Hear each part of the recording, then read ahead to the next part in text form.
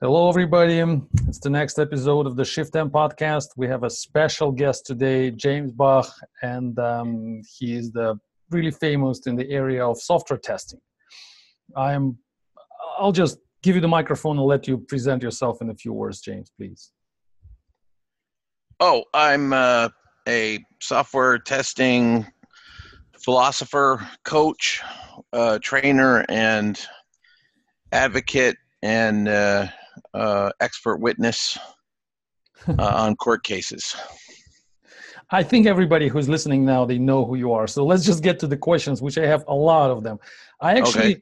I'm actually a big fan of the book you wrote, I guess, like 17 years ago. It's one of the two books which changed my understanding of software testing. The first one was The Art of Software Testing by Glenford Myers. And the Right. second one, yeah, is yours. So I'm in Thank you. most, yeah, it's really like the book really changed my philosophy as well. So in most cases, I'm with you on the same page on everything we're going to discuss today, but I will try to play the devil's advocate as much as I can in order to make it more interesting. Okay? Okay. Because Sure. I do agree with you in most questions, but still. So I was listening to one of your videos, which is like 10 years old, and you were saying that you are fighting with so many misunderstandings in the industry, in the area of testing. And you were saying that there are so many books which are wrong, and people are Yes. wrong, and books are wrong. So my first Yes. question is, what's the situation now? Has something changed since then? Uh, on Not much. Not much. I would say that there is a new book that just came out that I didn't write and had no involvement in, that is not completely stupid about testing. It's called Thinking Driven Testing by a guy Mhm. named Adam Roman. And I'm very surprised to see this book. It's got some interesting stuff in there. I still think, to me, it's like eating a delicious sandwich that someone has sprinkled sand in, like they've dropped it on a beach, and so there are these gritty little rocks that are in it that spoil the meal, Mhm. because the guy keeps talking about standards, horrible standards that we have, the ISO standards, the ISO 29119 standard, which is just a ridiculous, awful standard that Mhm. nobody should follow. And he talks about these things like we've all agreed that they're reasonable.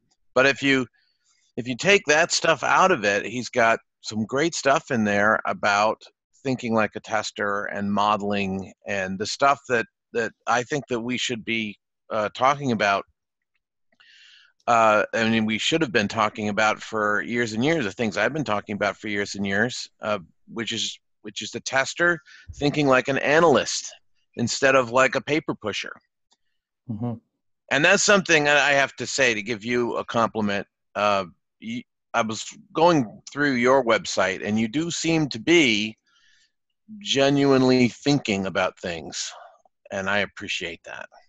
Thanks. That's important. A lot of people are parroting other people's opinions, and I don't think that's what you were doing. I think you have a point of view, Mhm. and you feel strongly about it, and you're excited about it, and you want to share it, and you want to engage with people on it, and that's what I do too.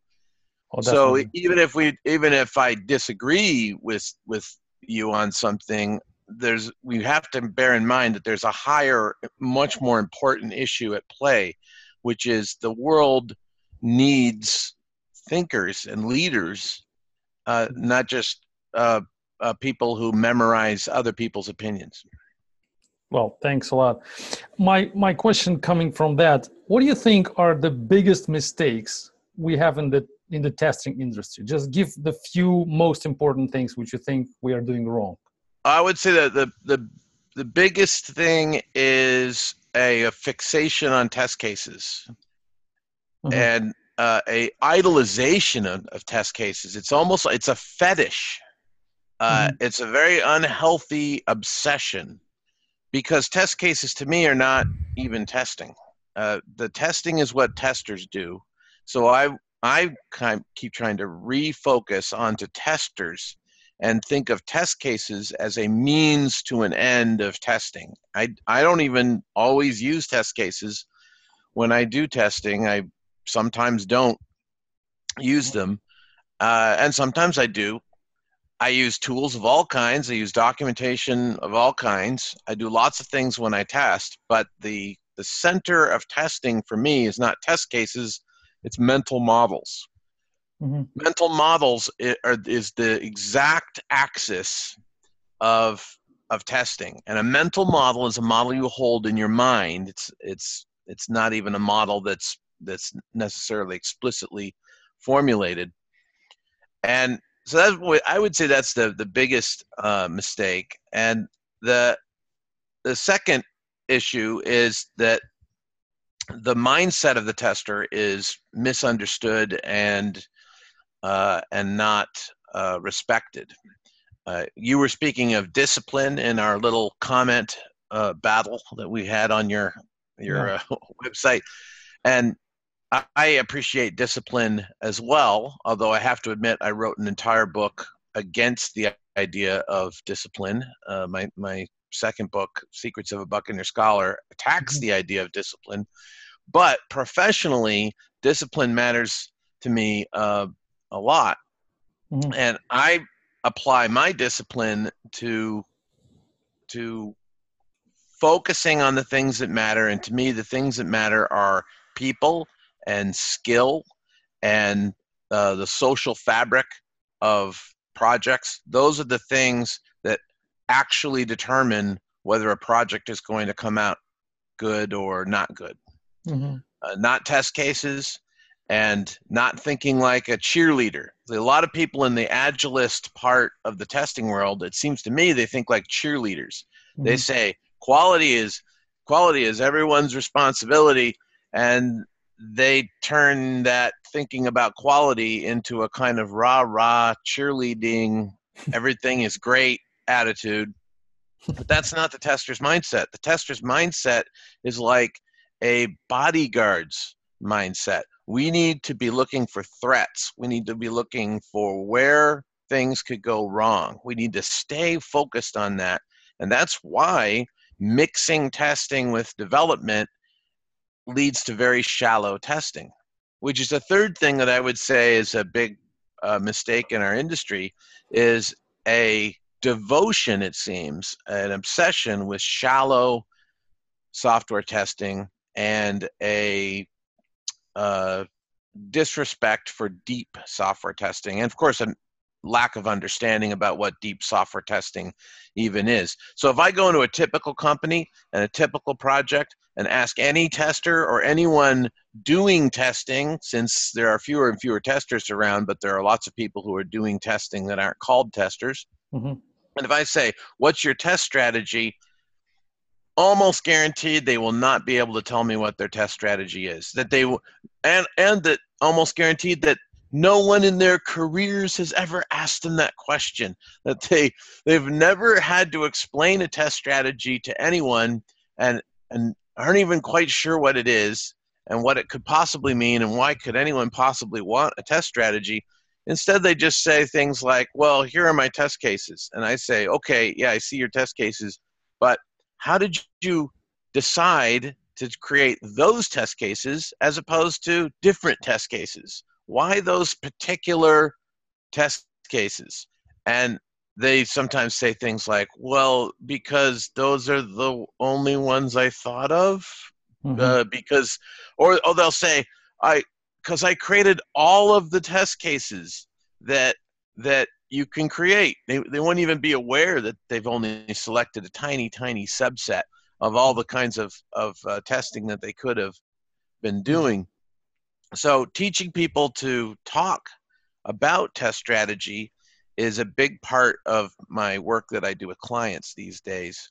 But it's not easy because a lot of managers just don't think that it matters. And meanwhile, they've got all these problems in the field, and they're scratching their heads thinking, boy, why do we have all these problems in the field? And yet they just keep redoubling their efforts to not pay attention to the problems they have in testing. Absolutely. speaking about people, in my experience, in all the companies I've been working in, testers are usually people who get smaller salaries. They get they have less education in this area.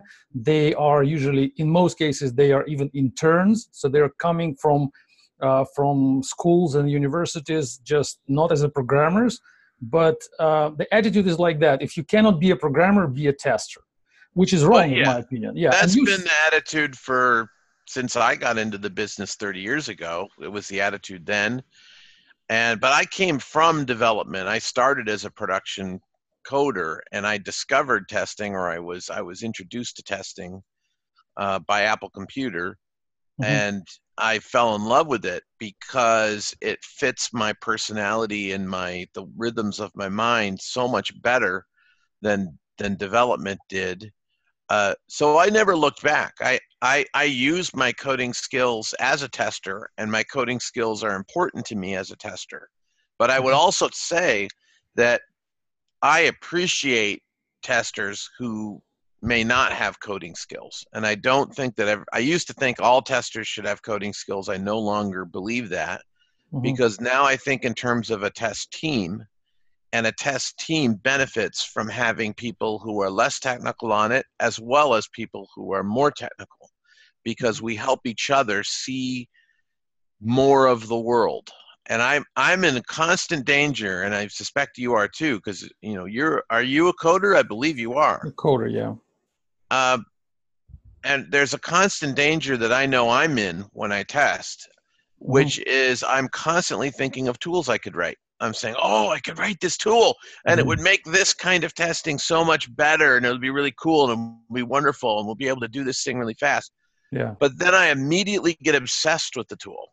And I need people around me to say, wait, you just spent an entire day writing this script that it was maybe worth an hour, and you spent a whole day on it, and now you keep wanting to add features to it, but we still have all this testing to do. Mhm. So I know that I'm prone to that. I enjoy programming, and I enjoy creating cool things.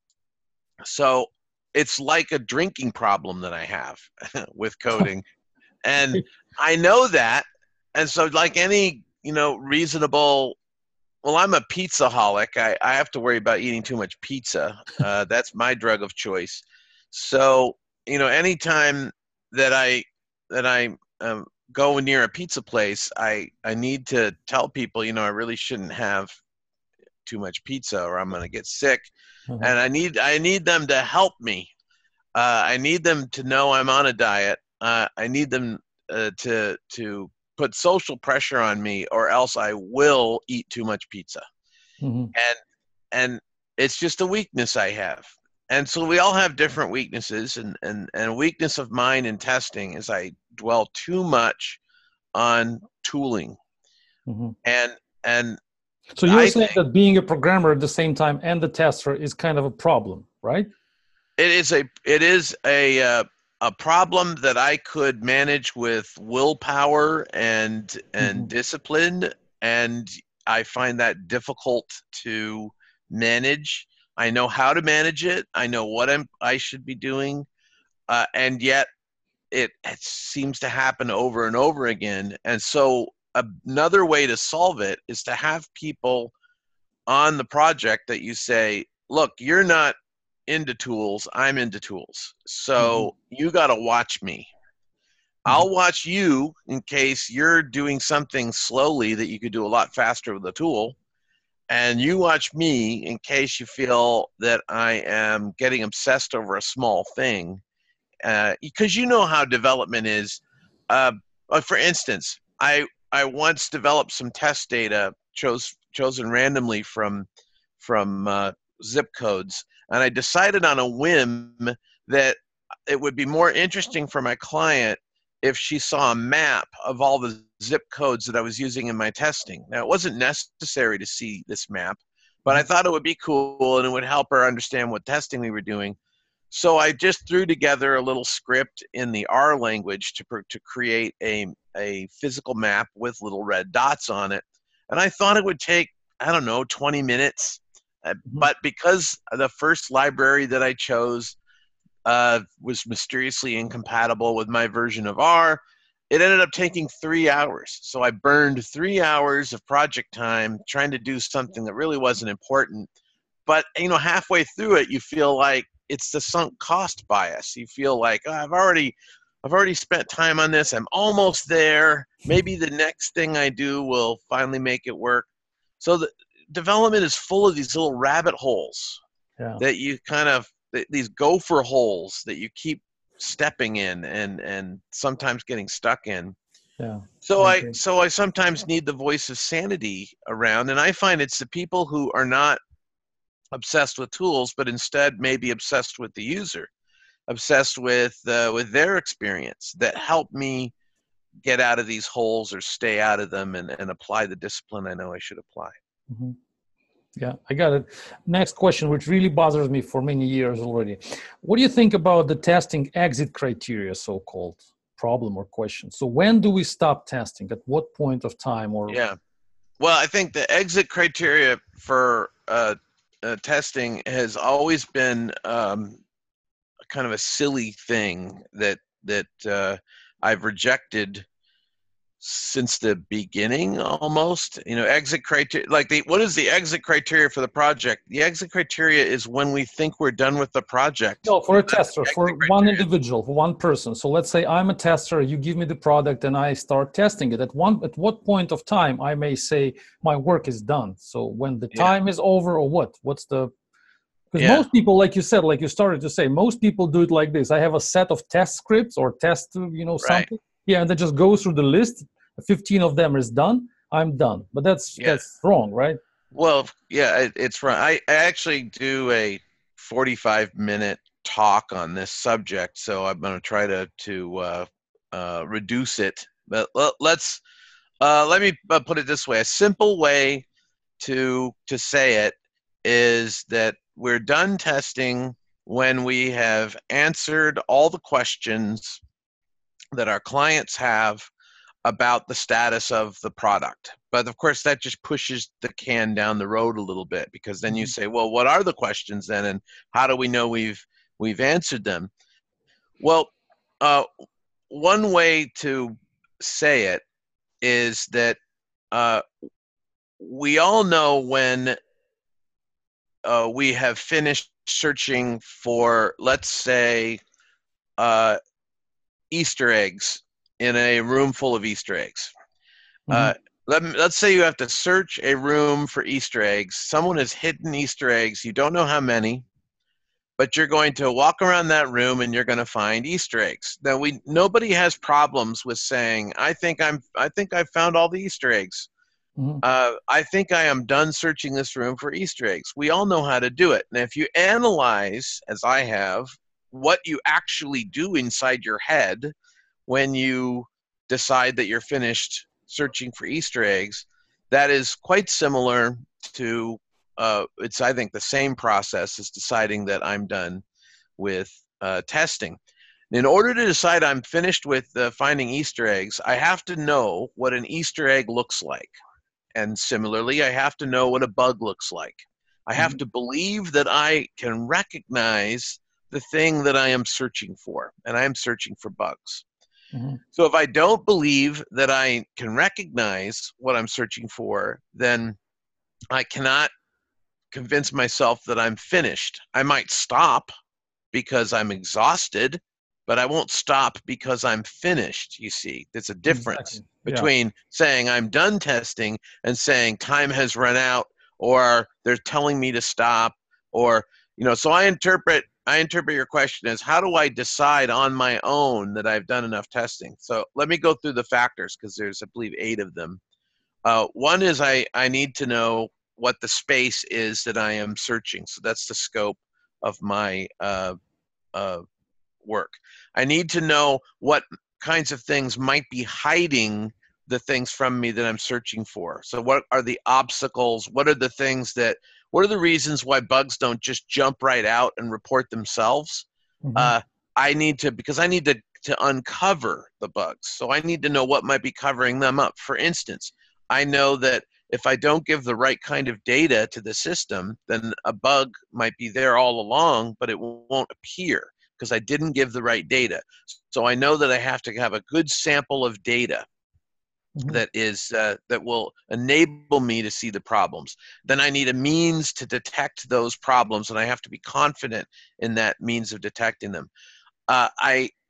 I have to be wary of the costs of doing this, because when the costs go too high, it may not be worth testing anymore. And that's a big reason why I stopped testing, is that the cost rises past the point where I can afford it, because I've got other things to test, or because I've got other things to do. And that's another thing called opportunity cost, which is the value of the things that you could be doing instead of testing.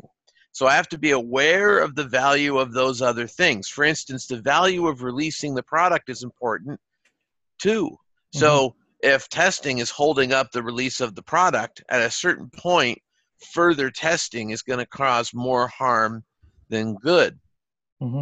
I need to understand the different values of the different parts of the spaces I could be searching, and that's about risk. And I also need to know the value of the thing that I'm searching for, which is also about risk.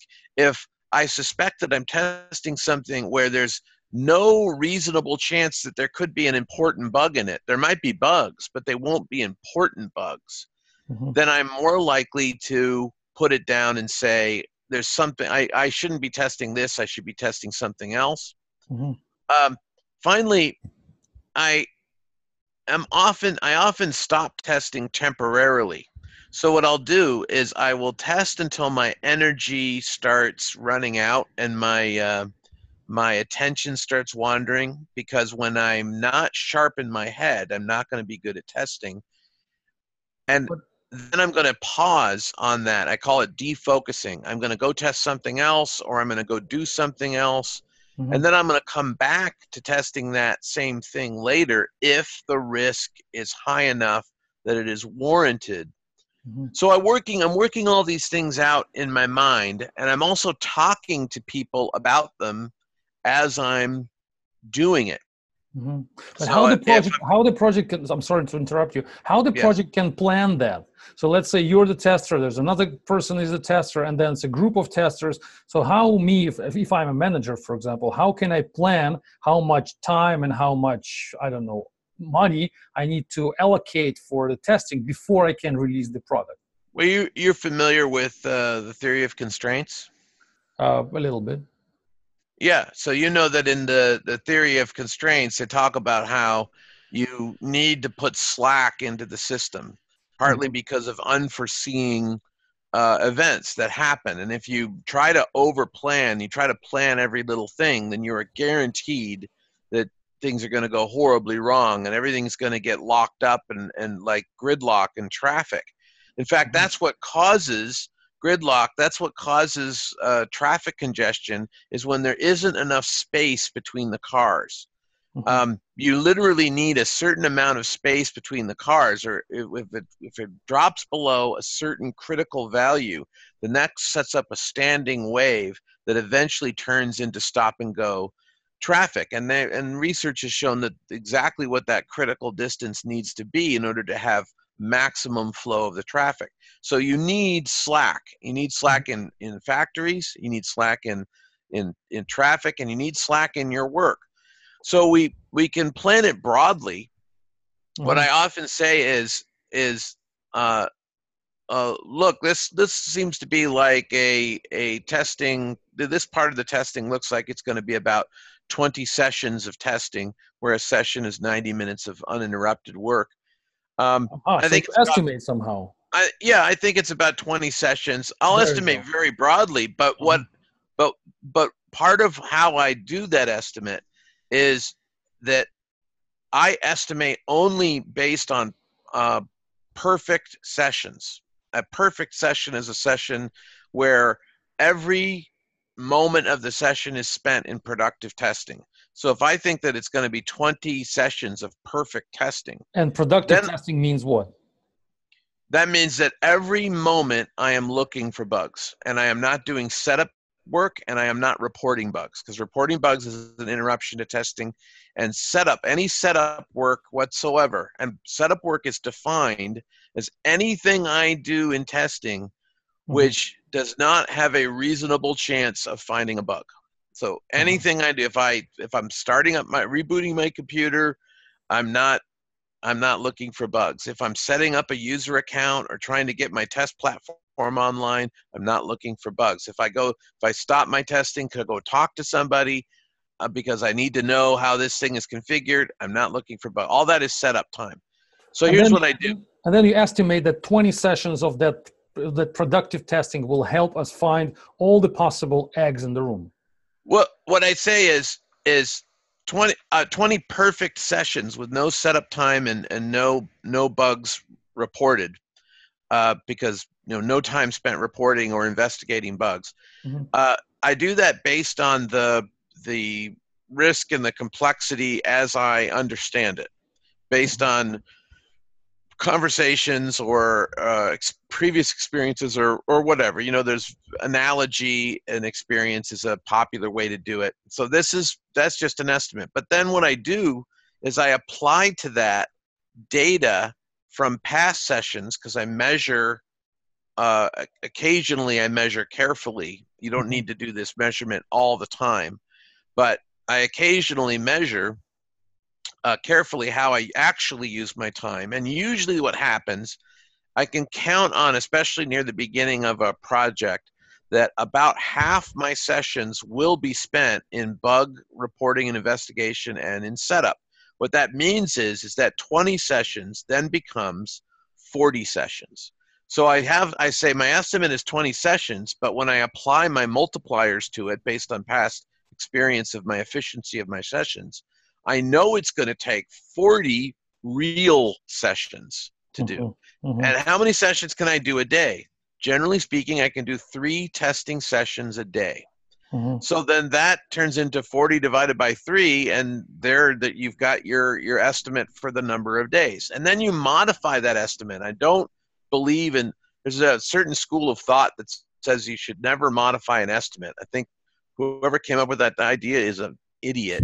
And I always modify my estimates. I modify my estimate after the first day, after the second day, after the third day. I continuously change my estimate based on the best information I have at the moment. And what do you think? I got it totally. What do you think about the concept of counting the amount of bugs testers produce and even motivating them for the numbers to deliver? And there are even companies online where you can buy bugs. So you can just give them the credit card, give them your product, and then they will charge you for every bug they find. Not for the time they spend, not for the sessions like you mentioned, not for the test script, but for the amount for each particular bug. What do you think about that? I think it's a horrible idea that creates bad testing. Yeah, so don't do that. That's what I would strongly recommend. First of all, counting bugs is a problem to begin with, just because some bugs are little and some bugs are big. But what you're going to do if you count bugs like that is you're first of all, you're going to systematically discourage people from reporting small bugs that they think are small. Yeah. The problem with that is that a small bug might actually be a big bug that looks small. And so you're telling testers, well, don't bother me with small bugs. Another thing you're doing with that is we have to separate whether you are talking about contractors who are being paid bounties for finding bugs. So that's one kind of category. But another category is someone who is full-time, someone who's on salary. No, it's bounties only. It's only freelancers, of course. There are no salaries. They just get money when they find something. If they don't find anything, there's no money. Right. Well, that if you're talking about that, then you're also talking about different levels of pay for different size bugs, for different, so in other words, if you find a problem that the company thinks, oh, this is a really, really horrible problem, then you get paid more for that. Definitely. I think that's I don't see a problem with having a bounty program. In fact, I think it's probably a really good idea, but I sure wouldn't want to be in that business of making money that way. That's not what I want to do. Mhm. But I've heard of people who do that and like the lifestyle and the freedom that comes with that. Mhm. Uh, so, you know, I'm good.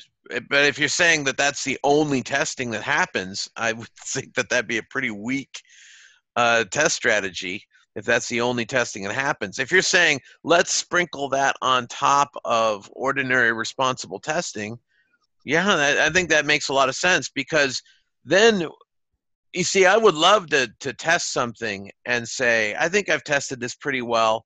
Let's release it, and then we'll pay people, $1,000 if they can find a bug that we Mhm. haven't found, and then we'll study that bug, and we'll Mhm. figure out why we didn't find it internally. We'll improve our process, Mhm. and we'll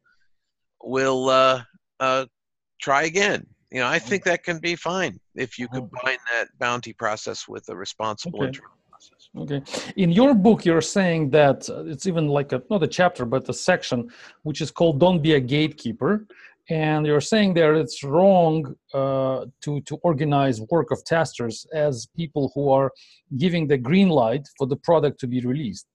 Yeah, But it's a conflict of interest. Yeah. which I agree with, but I've seen it in all companies, not in a few of them, but in all companies, it happens exactly like that. There's a group of testers sitting there, and when programmers finish writing some code and finish the release, they give it to the group of testers, and testers spend like a day or two for so-called regression testing, or what they call it. Yeah. They have a list of scripts. They go through all the items, and then they say, okay, it's ready. Let's release it.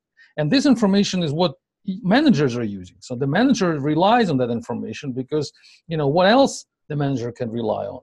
So what do you think is the alternative approach? How it should be done the right way? Well, I think that, and this is where discipline comes in. This is where I think you and I are probably on the same page about the meaning of the word discipline. I think it is a vital part of testing professionalism, testing discipline, for the tester to remind himself every day, I am here to help other people understand the status of the product so that they can make decisions about it. And I need to focus on that and get that status correct.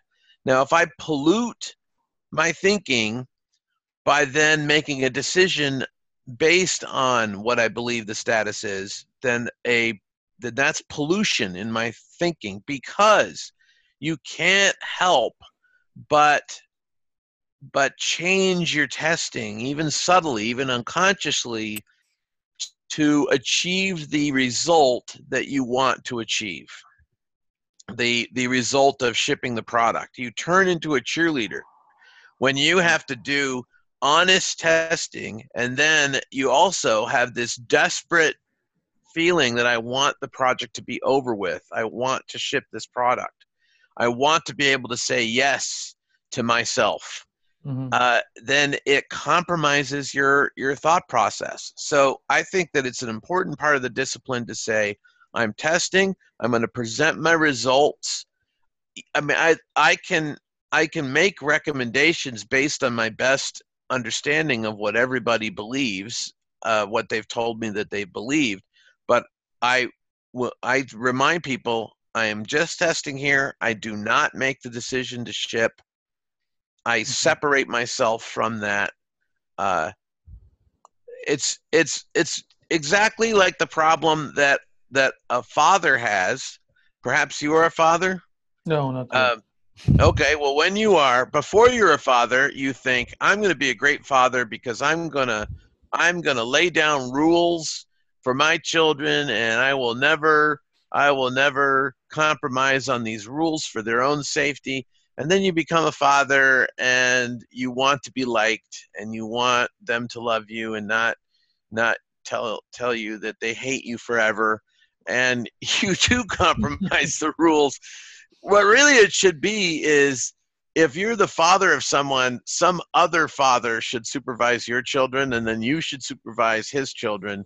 And we would all be better fathers if we did that, because we would be less susceptible to all the charming ways that children have of getting us to let them have their cell phones when they shouldn't have their cell phones, and all that.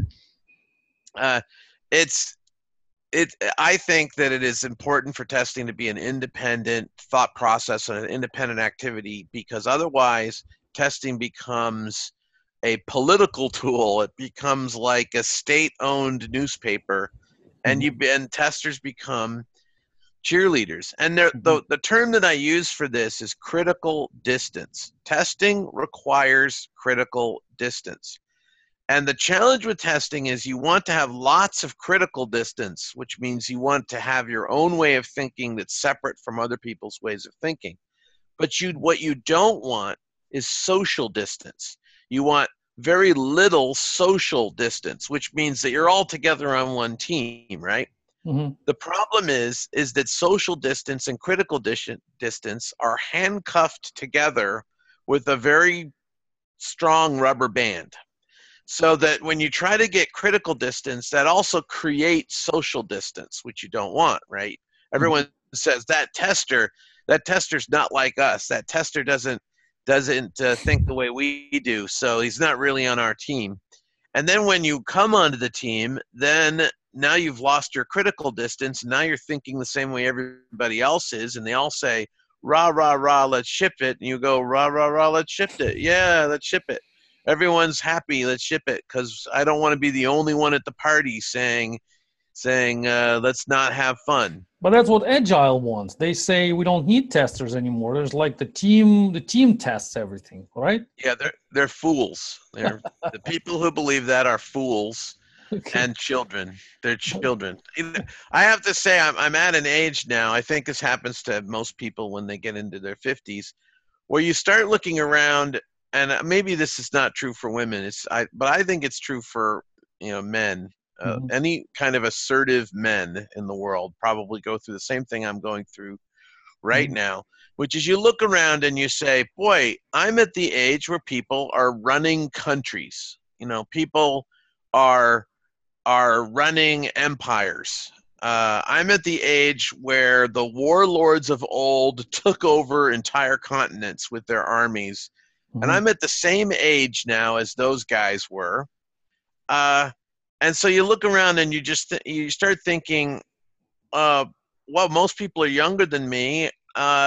Maybe their problems are coming from the fact that they're children. You sort of look around and you see all these children are running companies. And and so when I was 25 and I was complaining about the way companies were being run, I was just thinking, what idiots. Yeah. These guys are screwing up the company. But now I'm thinking the same things 25 years later. I'm twice as old.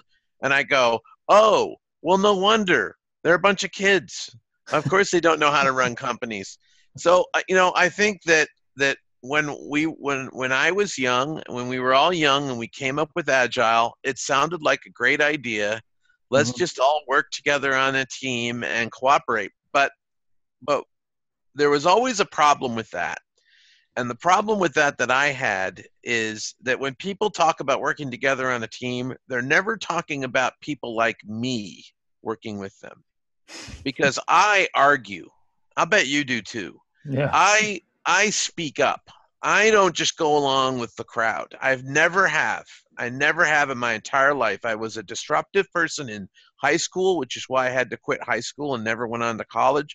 I was too disruptive to occupy a classroom. I got into a fist fight once with my teacher in school shortly before I quit school. I would skip classes. I do not sit there quietly. I am an active learner. And so when I want to learn something, I don't go to a class. I hire the teacher. I hired a history professor from San Jose State University, for instance, years ago to teach me history. And that was great. I wanted to learn to sail a yacht, so I hired someone to teach me to sail a yacht. I like one-on-one relationships with a teacher, because then I can argue with them and no one else in the classroom says, hey, stop arguing with them. I go, I'm paying this guy. I'm going to argue with them, because that's how I learn. So when people talk about let's all just get along together, well, I've had a lot of training and listening skills and conflict resolution and management. I was a manager for 10 years. I know how to get along, Mhm. but I think it's toxic and wrong to just smile and nod and go along with things most of the time. I think we need to have vigorous discussions about what the design should be. And what I keep finding is not many people have the patience for discussion that I have, and have the dedication to it that I have. They like to So think positively. That's what they so call it. yeah, I think of them as cheerleaders, and so that's why I became a tester. I became a tester because it's absolutely reasonable for To somebody to argue. be questioning the design and raising difficult questions about things if you're in the testing role. And so that's why I chose the testing role, and so that I fit in. Uh, and what Agile has subtly tried to do, I believe, is to take a naive idea of uh, self-organization and to turn that into, again, a fetish, to idolize it. And so what I'm now seeing, and this is very common, I have a client right now Mhm. where, believe it or not, the the managers of this company have agreed with a set of recommendations that I've made to improve their testing. I've set out these recommendations in a formal document. We had a formal meeting with top management. They agreed, and none of the recommendations are being implemented, even after they said we agree to them. Because what they said in weeks afterward is, well, yeah, we agreed to the recommendations, but we're a self-organizing company, so basically we're not going to lead anybody. We're not going to tell anybody what to do. We're not going to lay down any law. So that means that I have to go to each team and try to convince each team, and then each team has each person in it. And what that means is that that nothing, no leadership is happening, and nothing gets done. Now that might sound like a contradiction, because I just said that Agile talks about everyone working together, and then I say, yeah, but I argue, and I think arguing is important. And now seem to be complaining, because I'm saying that these different people in these different teams are all arguing with me. um, but this is exactly the example of what I'm saying. I'm saying that it's problematic. Agile is problematic because either people are going along with what any strong-minded person suggests and just shrugging and going along with it, or they're going to be arguing about what's right, and leadership is going to need to step in, and then Mhm. leadership doesn't step in, because that's not agile, because we have to just wait until there's Mhm. total consensus on everything before we go forward. So James, let me in read the practice, question. it's Uh, a lot of trouble. yeah, the question from one of our listeners, right about what we are talking about now. He's asking, what example of steps can he, as a tester, take to enable critical distance in a context of a team that just wants a cheerleader without sacrificing social distance? So, what Well, to I do? think I think what you want to do is first assess, where are you with social distance. Are you total blood buddies and pals with everybody right now? In other words, are you in a situation where there's very little social distance? If so, then you want to use that close social distance to talk with folks and say, friends, we all care about each other. We all like working together. Let me tell you about an important concern I have. And the concern I have is that we're all going to be fooled at once by a big problem. So I would, if I have really a little social distance and I'm very close with the team, then I can use that to talk to them about the problem. The Uh-huh. problem that has to be managed is that some of us at some time need to establish critical distance in order to properly save ourselves from being fooled by our own product.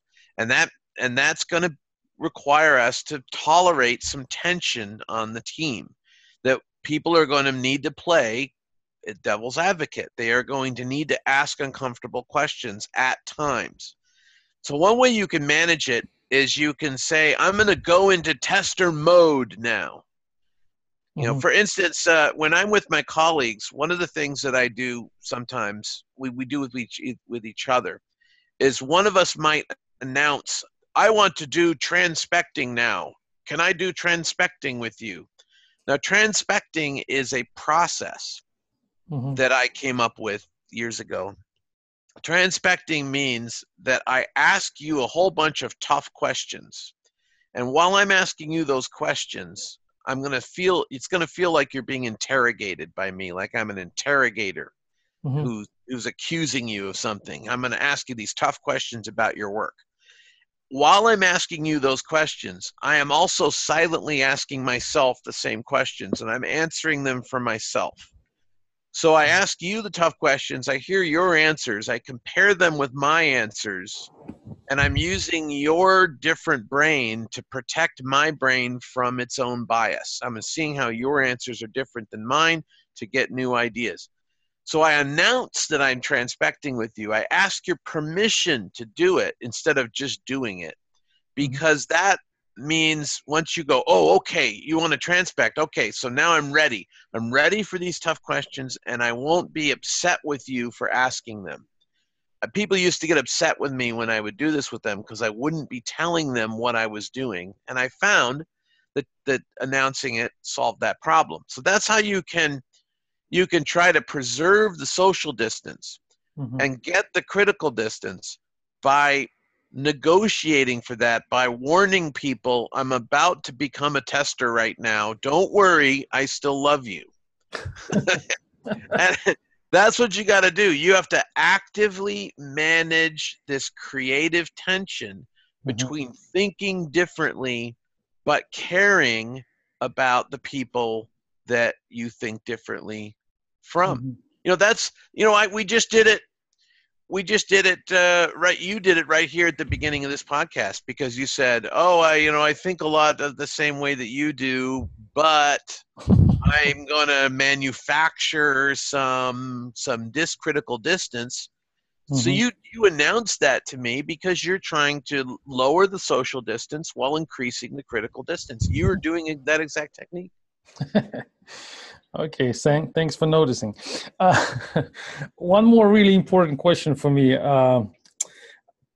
Should we, I'll put it this way, just straight to the point. Should we blame programmers or testers for the bugs which we put to production? So who is guilty? When something happens in production, we'll lose the data, we lose the customers, we'll lose money. And then the clients, they come back, angry clients, they come back to us, or the management come back to us and say, look, guys, you just ruined the whole thing. We really lost a lot of, sensitive data or something. So who is guilty in this case? Who do we blame? Testers or programmers?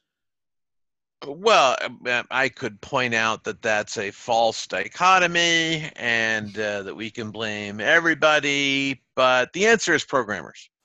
The answer is that no, it's not programmers. What it is the people who are to blame are the people who are responsible for creating quality. Quality is created by management that creates the conditions under which all of the work happens, and then by the developers who actually create the product. So management needs to take responsibility for creating or not creating the right conditions so that developers could actually do the job that they are supposed to do. And developers, of course, they create the things. Now I have to tell you, having said that I know the answer for any project that I'm on. For any project where I am responsible for testing, I always blame myself. And no one is going to stop me from doing that.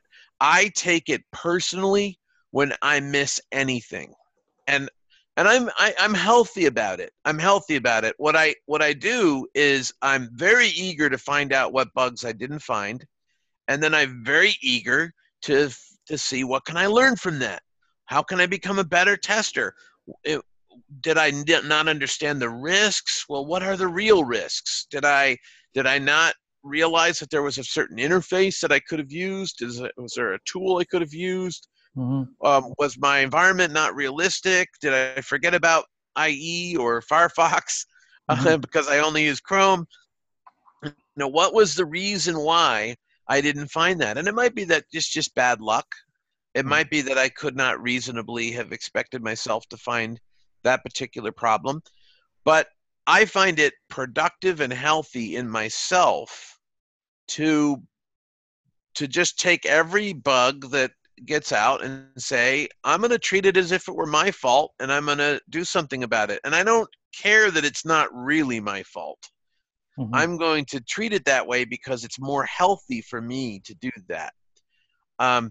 So I guess I'm thinking that the best way to assign blame is for people to assign blame to themselves and not for people to assign blame to other people. Mm-hmm. And then if everyone just takes responsibility, that's just called taking responsibility. Take responsibility for whatever part that you may have played in this, and then to see what it is that you can do to become a better person, a better technical worker, a better manager. Mm-hmm. That is, I think, the healthiest way to look at it. Yeah. Well, I agree. Uh, But it's programmers; they're mostly the blame. yeah, I got the answer. Everywhere now, I hear people calling themselves QA engineers instead of testers. It feels like Yeah. they like this title more, but Yeah. what do you think about that? Well, Well, a big part of my discipline, to bring up that word again, is I'm a stickler for using words in ways that mean something. I try to carefully choose my words Mhm. because, ironically, I like the idea of engineering. I like that idea. Now, I am not an engineer in the sense that I've never been trained as an engineer. I have no license as an engineer. I'm not part of any formal engineer professional community. So, but I shrug about that and say I still love the idea of engineering, and I still have an engineering discipline of my own. And to me, that discipline comes along with speaking carefully, using words in appropriate ways. So I'm not going to, I don't think QA engineer is an appropriate title. First of all, what does QA mean? Does it mean quality assistance? Because you No, mean assurance. you Assurance. certainly are not assuring quality. And I think you did a podcast about this that I Yeah. listened to part of. Yeah. I have no power to assure quality. Management has the power to assure quality, maybe. Mm-hmm. Developers have the power to assure quality, maybe. But testers certainly do not have that power. And people who are called QA people who are not necessarily testers, there's not a whole lot of those people around. I guess there are people in government projects like that. They tend to be people who are monitors of the process. They're Mm-hmm. trying to make sure the paperwork is all in order, and they call that quality assurance. But of course, the paperwork doesn't create quality either. So I would like to stay away from the whole QA idea. But if I ever say QA, I quickly say what I mean by QA is quality assistance Mm-hmm. or quality analysis. I do not mean quality assurance because I simply don't have the power to do that. When I ask people, what is a tester? And they say, a tester is someone who ensures that the product is working. I simply ask them, so you have the power to compel the developers to fix any bug that you think needs to be fixed. Really? I think that's the project manager. I think you think you're a project manager. Apparently, you think you're a COO. You're a CEO. That's not what testers do. So I would say don't say QA engineer. Most of this just comes from young people trying to impress each other. And I prefer the word tester. That's what I feel because too. it's nice and humble. I prefer It's a nice more for low. you, James. It's nice for you because you're a professional tester. You're a respected tester. You're the author of a number of books. That's why you like it. But as we agreed before, people join companies with the titles of testers and they get like twice as lower salaries as programmers, and nobody respect them. That's what we have in the industry now. I think that's Oh, the okay. problem. Yeah. Well, then I think you should definitely call yourself a super duper quality engineer genius. Then that's superstar ninja. Like I don't care what people call themselves if their purpose is to fool other people into paying them lots of money. Um, I mean that I'm not in the business of marketing. I'm in the business of testing. So that's not a testing question. Okay. My last question, James. Um, I hear it a lot that people are telling me that what's the point of having these manual testers? They call it manual testers, people with computers. We can replace them with tools, with unit tests, integration tests, automated tests, all kind of tests. So they are saying if you need testers, if you need manual testers, then there is something wrong with your product. So make sure the product tests itself. What do you think about that? Are they speaking from a script or are they giving their actual human opinion? No, they're like they're programmers, first of all, They're saying actual programmers. They're not that. just running a program that's saying that. Why don't they automate that? You Yeah. think that people say that so much they could just automate that and stop saying it? Why do people keep saying manually what they could say automatically? That's what I want to know. Seriously, my first issue with that is why do people